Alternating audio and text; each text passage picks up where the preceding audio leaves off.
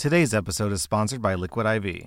I work out every week, so it's important to stay hydrated. Plus, on top of working out, I've got a 3-year-old whose favorite after-meal activity is to run laps, like the little psychopath that she is. Clearly, I need all the hydration I can get. That's why I like to use Liquid IV for my workouts, and just for my daily drinking. Liquid IV hydrates you with benefits like electrolytes, essential vitamins, and clinically tested nutrients. With 3 times the electrolytes of leading sports drinks, plus 8 vitamins and nutrients in a single stick, it's clear why Liquid IV is the #1 powdered hydration brand in America. And I mean, yeah, vitamins and electrolytes are nice and all, but what about taste? They've got white peach, green grape, raspberry melon, and my favorite, lemon lime. Tastes great to me. Turn your ordinary water into extraordinary hydration with Liquid IV. Get 20% off your first order of Liquid IV when you go to liquidiv.com and use code R/ at checkout. That's 20% off your first order when you shop Better Hydration today using promo code R/ at liquidiv.com.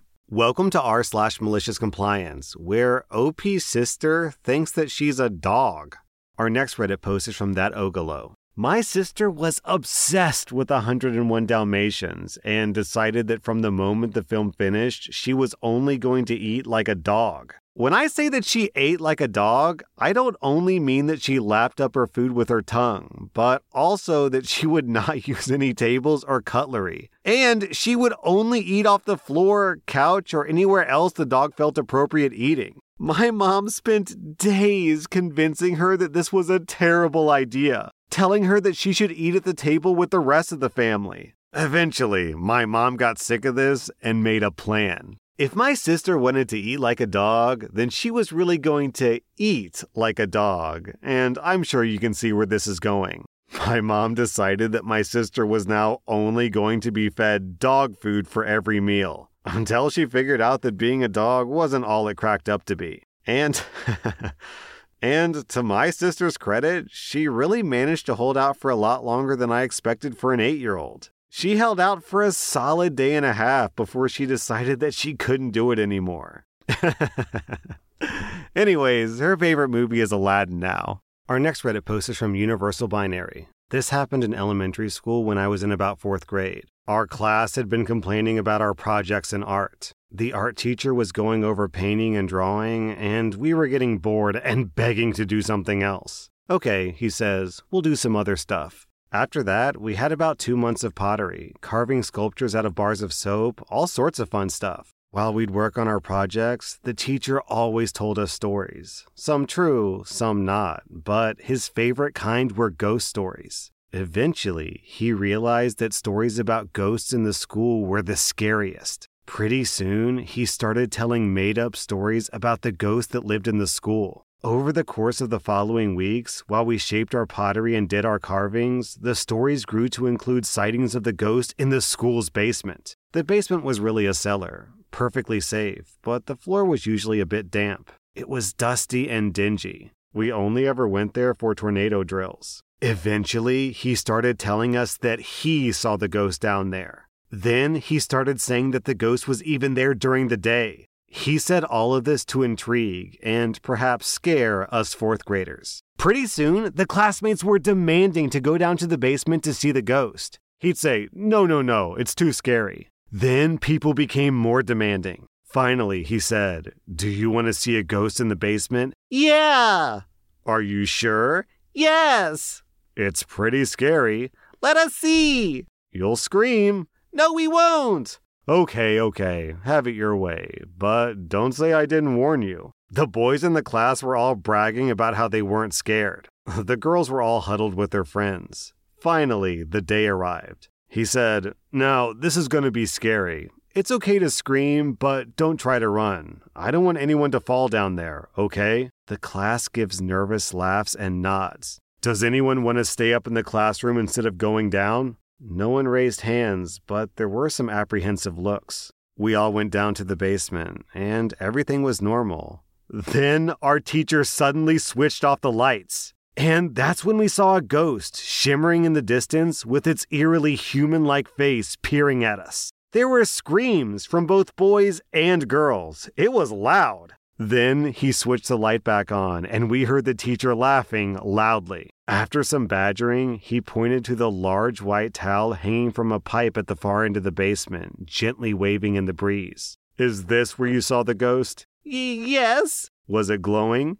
Yes." "Did you know that you can buy paint that glows in the dark?" Cue the predictable responses from the fourth graders and demands for him to show us how he did it and to let us try. It didn't dawn on me until yesterday when I told this story to my kids a couple of decades after it happened that this whole thing was a 2-month wind-up on the teacher's part. Because after we saw the ghost, of course we demanded to know how he did it. We demanded to try all the glow-in-the-dark paint ourselves and did. We got a lesson on using paint that you can't see very well. We learned about unusual mediums, including cotton towels. We then went back to painting in class with demands to the teacher to try all sorts of kinds of paint and painting, which was probably his plan all along. I'm sure he covered everything in his lesson plan that year, just slightly out of order and with much more enthusiastic kids. We were had and good.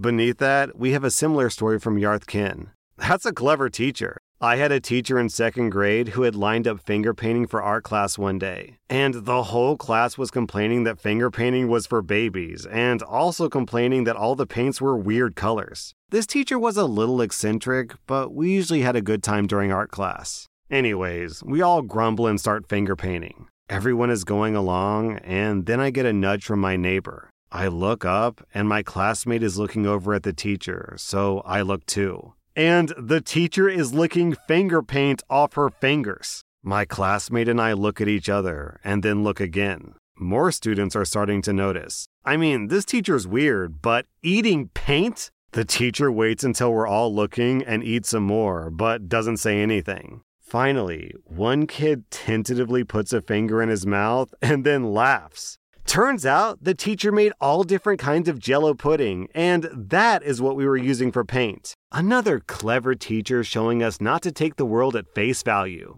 I don't know how interesting the story is, but my mom used to be a teacher for, I think, middle school. And her trick that she would use to engage students is she was a math teacher. And whenever she had a math equation, before the class started, she would go to the bathroom and take soap and write the answer in her arm in soap, and then start class as normal, and halfway through class be like, what's 2 + 2 as a stupid example. And then she would take pencil shavings and rub them on her arm, and of course the pencil shavings would stick to the soap and it would read out 4, and the kids were like, "Oh my God, Mrs. Garten, how'd you do that?" So I think the moral of the story to take away from all these stories is that kids are stupid. Our next Reddit post is from By Gemini. I used to work for a small, locally owned supermarket chain with a small level of bureaucracy and a high focus on getting stuff sold. After a few years, we were taken over by a national chain. They introduced more bureaucracy, so emails and phone calls from the bottom going up would be lost to the ether and left unanswered. Their focus was highly on image, with staff at the head office who seemingly worked to ensure that similar-sized products sat next to each other on each shelf so that everything looked nice. They also changed the shop manager's incentives. Their bonuses were the operating budget of their store minus wages, expenses, and written-off stock. So, obviously, we were now operating on a shoestring budget, so the manager got as much money as they could.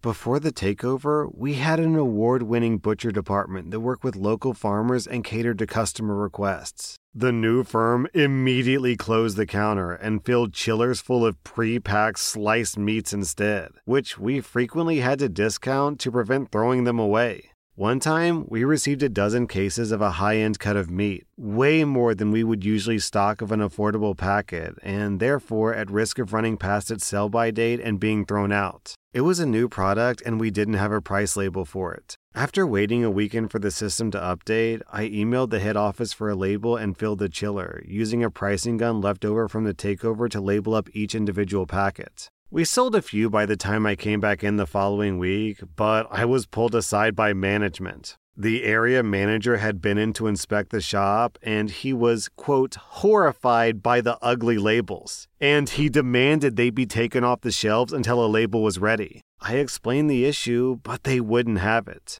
So I took them down as instructed and left them in the big fridge at the back of the store. They sat there for a month until they expired. after which someone else had to throw them away. A few days later, someone at the head office noticed an enormous increase in wastage and reported it. Down the chain it came, and a red-faced area manager storms in to shout at a stern-faced store manager, who, in turn, calls me over to drop everything and get to his office. I was just waiting for the label, I told them both, as they searched for a scapegoat for the $3,000 in wasted product. Oh well, I only get paid by the hour, so I don't care. Today's episode is sponsored by Adam and Eve. You know, I read so many stories about cheating partners and unhappy marriages. Maybe people wouldn't be in such unhappy relationships if they spent more time nurturing their love life. That's why you should check out today's sponsor, Adam and Eve. They've got toys for men, toys for women, and toys for... how should I put this? Well, it's not exactly r/am I the butthole, more like r/I'm in the butthole. And yeah, I realize that ordering adult toys can be a little scary because you may be concerned about privacy. Don't worry, Adam and Eve offers discreet and free shipping for your package. Trust me, these people are experts in your package. You can get 50% off on just about any item, along with free shipping and rush processing. Just go to adamandeve.com and select any one item. It could be an adventurous new toy or anything you desire. Then enter code r/ at checkout. That's r/RSLASH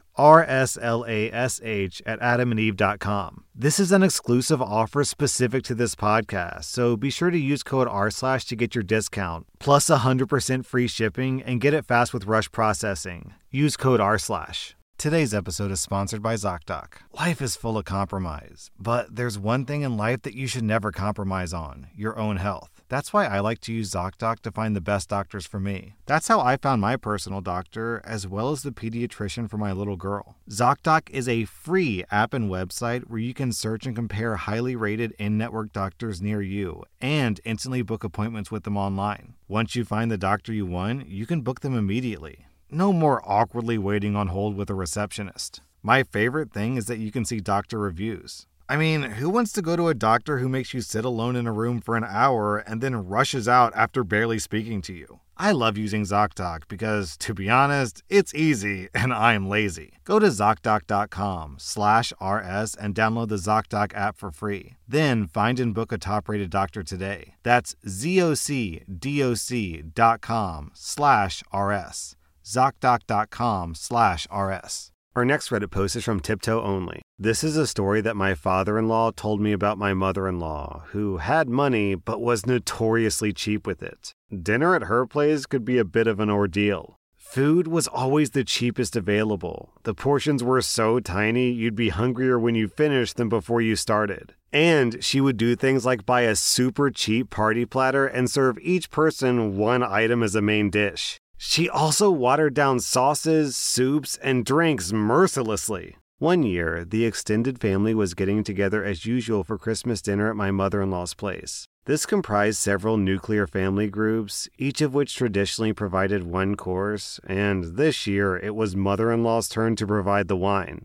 When my mother-in-law sent my father-in-law to the kitchen to fetch the wine, all he could see was a single bottle of the cheapest substance you could possibly call wine. It had a plain white label with no text other than "Value Sweet Dessert Wine" and the supermarket's logo. My father-in-law said that he wouldn't even have risked cooking with the stuff. Even if it were higher quality, sweet dessert wine would probably not have been a pleasant accompaniment for the main course. Fortunately, my father-in-law had a trick up his sleeve. Returning to the dining room, he asked my mother-in-law as discreetly as he could if she didn't have anything a bit nicer for Christmas dinner. Her response was, "No, I prefer this. It's my favorite. You'll like it just fine." So, my father-in-law went back and opened my mother-in-law's awful cheap dessert wine and also a bottle of really nice wine that he brought with him, which he'd hid behind his back when he poured my mother-in-law's glass of Plonk. When she saw the other bottle, she started yelling that she wanted that instead, but all he said in response was, "You said that you preferred this one, so I made sure that you got your favorite. What's the problem here?" Everyone else enjoyed the really nice wine.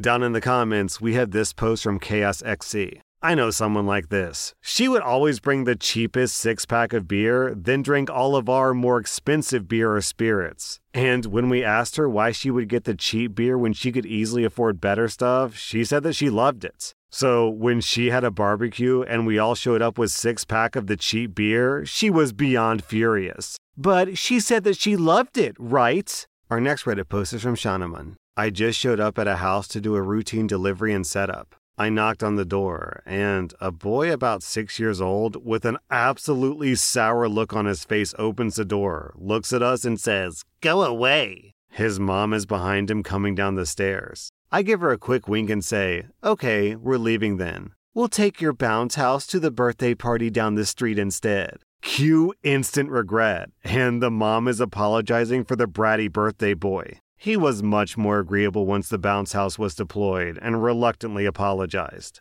Also, down in the comments, we have this story from Lucretius. About 15 years ago, I had a 16-year-old intern. Now, I worked as a laboratory scientist at the time, and this kid was a child prodigy. Frankly, the only true super genius I've ever known. IQ off the charts, as close to a perfect memory as I've ever encountered. Able to speed read and integrate text instantly, an unbelievably smart kid. But unsurprisingly, he was arrogant as only a hyper-talented 16-year-old can be. He had no patience for anyone who couldn't keep up with him, which was unfortunate because that includes 99% of the planet. One day, he forgot to bring his badge. Now, a badge was necessary for going through just about any door in the facility, but these things happen. So I walked him down to the security office to get him a temporary badge for the day. Then he was rude to the security guards. I immediately apologized to them and dragged him by his ear out of their office.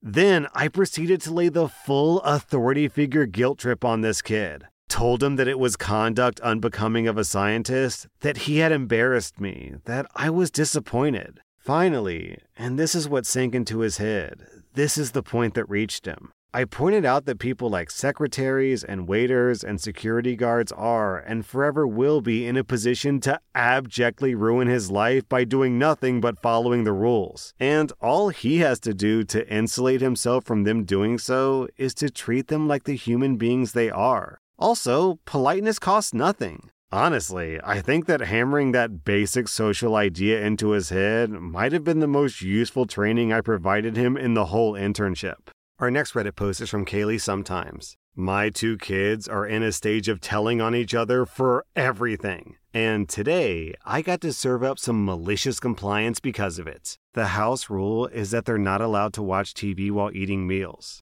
This morning, kid number 2 decided that she wanted her breakfast while kid number 1 was still watching a show. So I get kid number 2's breakfast, and she sat down at the kitchen table to eat it. Technically, the TV is still visible from the kitchen table, so this is a bit of a gray area. But I was going to let it go. However, "Hey, kid number 2 is watching TV while she eats. She's not allowed to do that." It's okay. She's sitting at the kitchen table like I asked her to. "Yeah, but she can see the TV from there. That's not fair." You know, you have a point. Turn the TV off. You'll have to watch your show later. Wait, what? The TV went off, and I got to drink my coffee without having to listen to an episode of Pokemon in the background. That was r/Maliciouscompliance. And if you like this content, be sure to follow my podcast because I put out new Reddit podcast episodes every single day.